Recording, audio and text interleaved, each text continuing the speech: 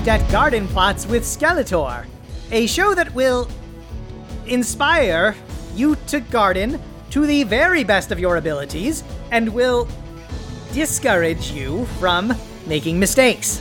I'm never gonna get used to that. You won't need to. I'm sure this is temporary. I'll be back to Invectives in 6 weeks. 3 months at the outside. I have a plan. You have a lot of plans. You say that with a distinct lack of awe and reverence, but you will see. Riley, Yeah? would you fetch me my good pen? There's a pen right next to you. It's not my good pen. I need my good pen for podcasting notes. You never take notes. And why do you need your good pen? These notes, which I'm going to start taking today, are extremely important. I can't leave that in the hands of a lesser pen. So get my good pen from the display cabinet, if you would. You're being annoying on purpose, aren't you? Is this part of your plan? I would never. Me? I'll get the pen. But I want to see these notes when we're done. If you're going to do this, I want commitment. I don't have to show you my notes. You're not my 3rd grade teacher. Hush. You're not even supposed to be allowed in the studio during my recordings. Hard to hold the line with a being that can phase through walls. And yet the power of Grayskull is still only the 2nd most irritating house guest in Snake Mountain. You really need to give him a name. You can't just keep calling him POG. As if it would answer to a name. Maybe it just needs a name it likes. Hey, little guy. How do you like the name Jellybean? Well, while you continue surveying the power of Grayskull about monikers, I would like to draw our audience's attention to the plant of the episode. The snake plant. You've done the snake plant. One is never done with the snake plant. It is like a gem. It has many facets. One such facet is repotting. Yes, a topic that we have also already covered, but what if you have a plant you would like to divide and repot, namely a snake plant? Snake plants grow via underground rhizomes, much like ginger, bamboo, and rhubarb. When you see new stalks shooting up beside your snake plant, that is called a pup, and is the result of your snake plant sending out rhizomes under the soil's surface. You can leave the pups attached to your snake plant, but as the pot becomes crowded with new pups, you will find it necessary to divide and repot. Snake plants are tolerant of a little crowding, but if your snake plant and its pups begin to yellow or show any unusual signs of distress, then dividing and repotting is likely your next course of action. All right, I respect the branding. Calling them pups does make me care about dividing and repotting like 20% more. Little plant puppers. I didn't say anything. Good boy, Biscuit. Love those little snaky pupper boys. Yes, indeed. And we are not calling it Biscuit. So, dividing and repotting. You will gently remove your snake plant, and as you are all wonderful listeners, I am sure you remember my past instructions, but I don't mind going over it again for new listeners, and those of you who dared to, who might have accidentally forgotten, which is no problem at all, and could happen to anyone, I'm sure. But for clarity purposes, have your minions help your minions lay out some newspaper to catch the loose potting soil. Ease your plant out by slipping your fingers between the snake plant with your palm down on the soil, so you can support the rhizome as you tilt the plant to the side and gently ease the pot from the roots. It is fine to let the soil fall away from the rhizome, and I am sure the pot will slip right off, as none of you would risk making your plant root-bound. Oh, why would they not want to risk it? Might something bad happen to them? From someone? Someone really into plants? Plants and cowls? I don't know. Cowls, but not shirts for some reason. Something bad could happen to anyone at any time, Riley. For instance, I could ask someone in this room to go brew me a pot of tea, and that's several floors away, and very tedious to do. I bet someone in this room would hate that. Someone in this room would brew you a pot of heck no. Someone in this room might be worried about their bicycle being turned into a scooter, which, being lower to the ground and operating at lower speeds, is safer, which means that technically, such a transformation could be interpreted as a good deed. No way, scooters are for dorks. You see my point then. Best not to risk it, and make sure you don't have root-bound plants. Or do other dangerous things, like provoke someone who is so clearly clinging half-heartedly to their remaining shreds of self-control, which is currently being animated by a small, ineffable ball of nigh incomprehensible power. I swear if you scooterize my bike. So you will lay your unpotted snake plant gently on its side. Aw, the mama plant's so tired, taking care of them little snake boy plant puppers all day.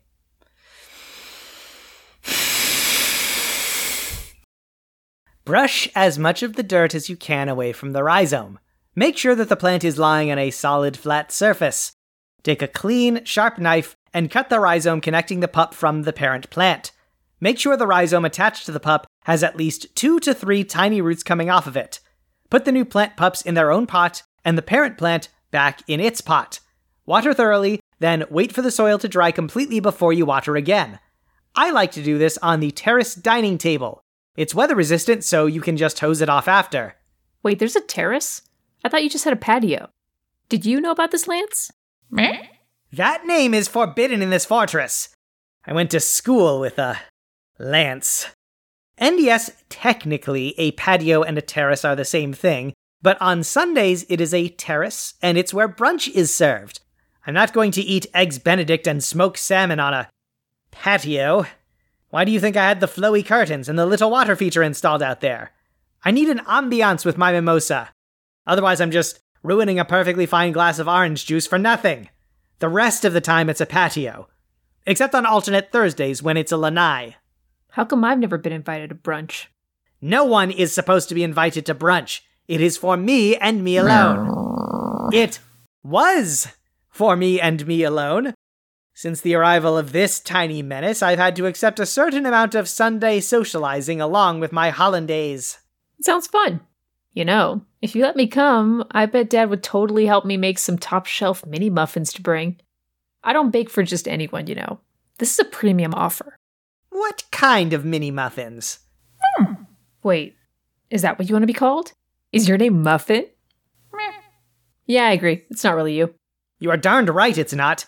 Muffin is a name that's going to strike terror into the heart of precisely no one. Darned, huh? Be quiet. Back to baking. I'll let you pick. Peach oatmeal or lavender blueberry? Well, peach oatmeal will go better with the rustic tableware. But if I go with lavender, we could have a sheet of lavender tied with twine sitting in an antique milk jug. I should really text Whiplash about this. He's planning the menu. Wait, is Hordak gonna be there? No, thank Grayskull. He was outraged that the pancakes aren't high-fiber vegan. Yeah, that sounds right. Dad has a special section of his recipe folder that's just recipes Uncle Hordak won't complain about. So far it's empty, but hope springs eternal. I've been meaning to ask, is Hordak related to your mother or father? He's Mom's brother. And yet you look, well, not like a whatever Hordak is. I forget, is he a bat? Look, do you want to come to dinner and ask about all the family drama? Because it seriously sounds like you're asking to come to dinner and get all Encyclopedia Brown about this stuff. Encyclopedia my eye socket. If Leroy Brown were half the detective he thinks he is, he would have noticed the torrid subtextual romance flourishing between Bugs Meany and Sally years ago. Besides, I have no interest in consuming food with your family. None. But what I do have an interest in, impressionable listeners, is aiding you in your quest to gently steer you when you go astray. Which is, of course, completely understandable and fine. We come to leave it to me.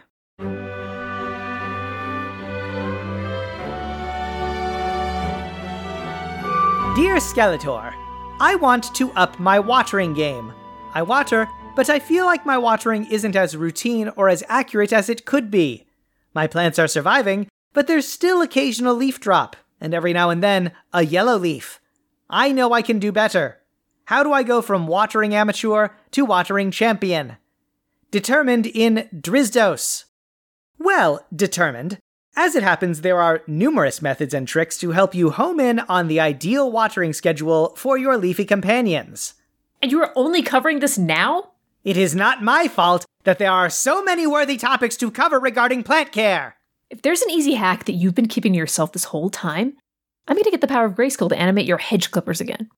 Riley, don't even joke about that. The last time that happened, they spent all day chasing Beastman around trying to give him a bowl cut. He was so traumatized that for weeks he kept trying to eat cereal off of a plate.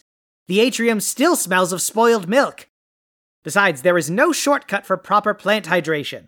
All methods of watering accurately require some level of effort and planning. Tell me about it. Firstly, know at what point your plant requires water. Some demand it as soon as the surface of the soil dries. Others can wait until the soil is completely dry. Know also what your plant should look like when it's in the peak of health. How full are the leaves? How thick are they? With that knowledge, we turn to how you can detect the water level of your plants. Sticking your finger into the soil is the simplest. No preparation, no fuss. You insert it into the depth appropriate to your plant. If it's dry, water. If not, leave it be. Pass. I don't like getting soil under my fingernails. Then with some brief planning ahead, you can avoid this. You can use a wooden skewer or popsicle stick in place of your finger. Take the stick and insert it into the soil to the depth where the soil should be wet. For example, with a Monstra, you should water when the soil is damp 1 or 2 inches below the surface. Measure and mark 2 inches of length on the stick, and then place it into the soil at that depth. Now, rather than put your finger into the soil, you will pull up the stick, check, and water if the stick is dry. Generally, the stick will be dark with water, which means that you don't even need to feel the stick. You'll simply glance at it and know. I don't hate this. You can also feel the thickness or droop of the leaves. If your plant is a succulent, or semi-succulent like a ZZ plant, then you'll be able to feel the fleshiness of the leaves. If the leaves feel thin and papery, then reach for your watering can. You may also notice the leaves looking more shriveled and brittle, another sign that it's past time to water. If you're looking for something more precise, a meter to measure the water in your soil can be purchased for a handful of dollars and will measure the dampness of the soil from 1 to 10. Riley, cover your ears, I have to say the M word. Covering now. This device is sold as a moisture meter in most cases. You can uncover your ears now, Riley. What do I do with the number after I measure the water in the soil? Generally, the meter will arrive with a guide to common plants. You have to know what the rating should be for each plant you possess. For Tyrannox, your rubber plant, you would want the level to be at 4. If you measure the soil and the level is greater than 4, do not water. If it's below 4, it's time to get the watering can out. What do you do? I have a meter and have put a popsicle stick in each houseplant with the appropriate meter number on it, so I never have to refer to any chart. That said, I'm able to eyeball it correctly unless the humidity level is unusual. Eyeball it, you say? You know what I meant. Can't I just get an app or something? If you're prepared to pay a fee for it, yes. Planta will tell you when to water your plant and give you precise watering instructions.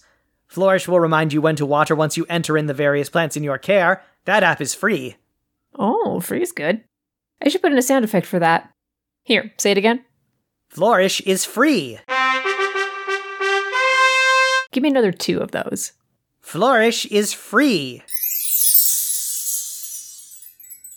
Flourish is free? Great. I'll, edit that later. Don't worry, you'll sound cool. Is it me, or has that soundboard of yours gotten more elaborate? Nope, probably your imagination. What about Pumpkin as a name? Do we like Pumpkin? I do not loathe it. Pumpkin... Piper? Pebbles. Parker? Pumpkick? I'm not naming it after an offensive maneuver. People give pets weird names all the time. That does not make a term like shoulder tackle a name. There are limits. Fine. Peggy? Poggy? Poggy it is. You know, as names go, that is not the worst we could have done. And speaking of things that are not the worst, you, dear listeners... What? I said that they're not the worst. So, since you are not the worst, which is extremely generous and thoughtful of me to say, you are invited back to Garden Plots with Skeletor in 1 month, where we will continue to improve your plant parenting capacities. Great. Done. Wait, no, don't stop recording yet. Okay. Ha ha ha! We've had some fun today, Riley. We have?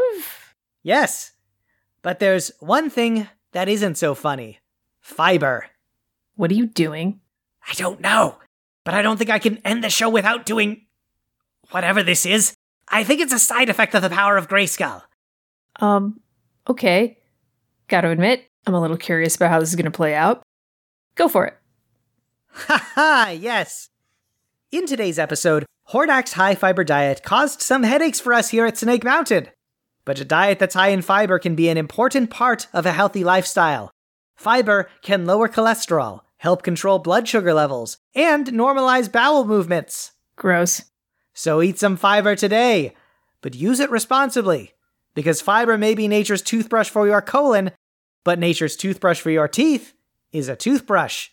So regardless of your diet, it's important to brush after every meal, or you could end up with a different kind of ache in your head. A toothache.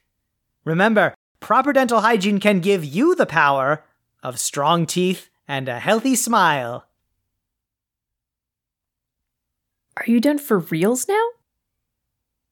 I think so? Well, you've been standing there motionless with your hands on your hips for a while now, so I'm gonna assume you're done. Wait. What's up? I don't know. Okay. Something's missing. Sure, alright. What? I don't know what. Well, that's super helpful, thanks. Do you have some uplifting music that you can put on? Maybe? Let me see. How's this? No! This? Oh, that's terrible. Okay, but this one, though. That's worse! Now this one you'll like. I know for a fact this is the kind of thing you listen to while using the label maker to organize your seed caddy. That is a completely different triumphant activity. Is this a joke to you? No, but this one is. Riley! Alright. What about this? Oh, thank you.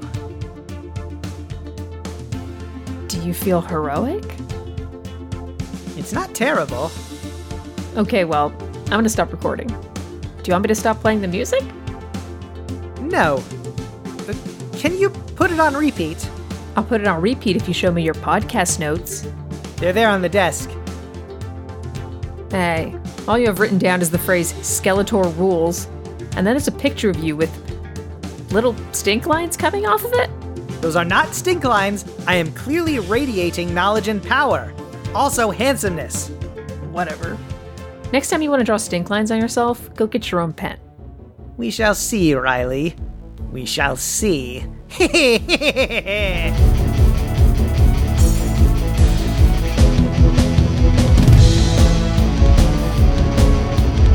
Garden Plots with Skeletor is written by Marissa Bond, Megan Bobb, and Nathaniel Hubbard, and edited by Dan Mulcairn. Our theme song is Daydream by Rafael Medina, and our logo was created by Kit Mulcairn. Skeletor is played by Dan Mulcairn. Riley is played by Kit Mulcairn. Additional music from filmmusic.io from Kevin MacLeod at Incompetech.com, used under a Creative Commons Attribution 4.0 international license. He-Man and the Masters of the Universe and all associated characters are property of their owners. You can reach us at gardenplotswithskeletor@gmail.com, on Twitter at garden_plots, or through our website, gardenplotswithskeletor.carrd.co. If you like what you heard, please consider leaving us a 5-star rating and review on your podcast app of choice. You can donate to Skeletor Schemes on Ko-fi at ko-fi.com/gardenplotswithskeletor. Thanks for listening.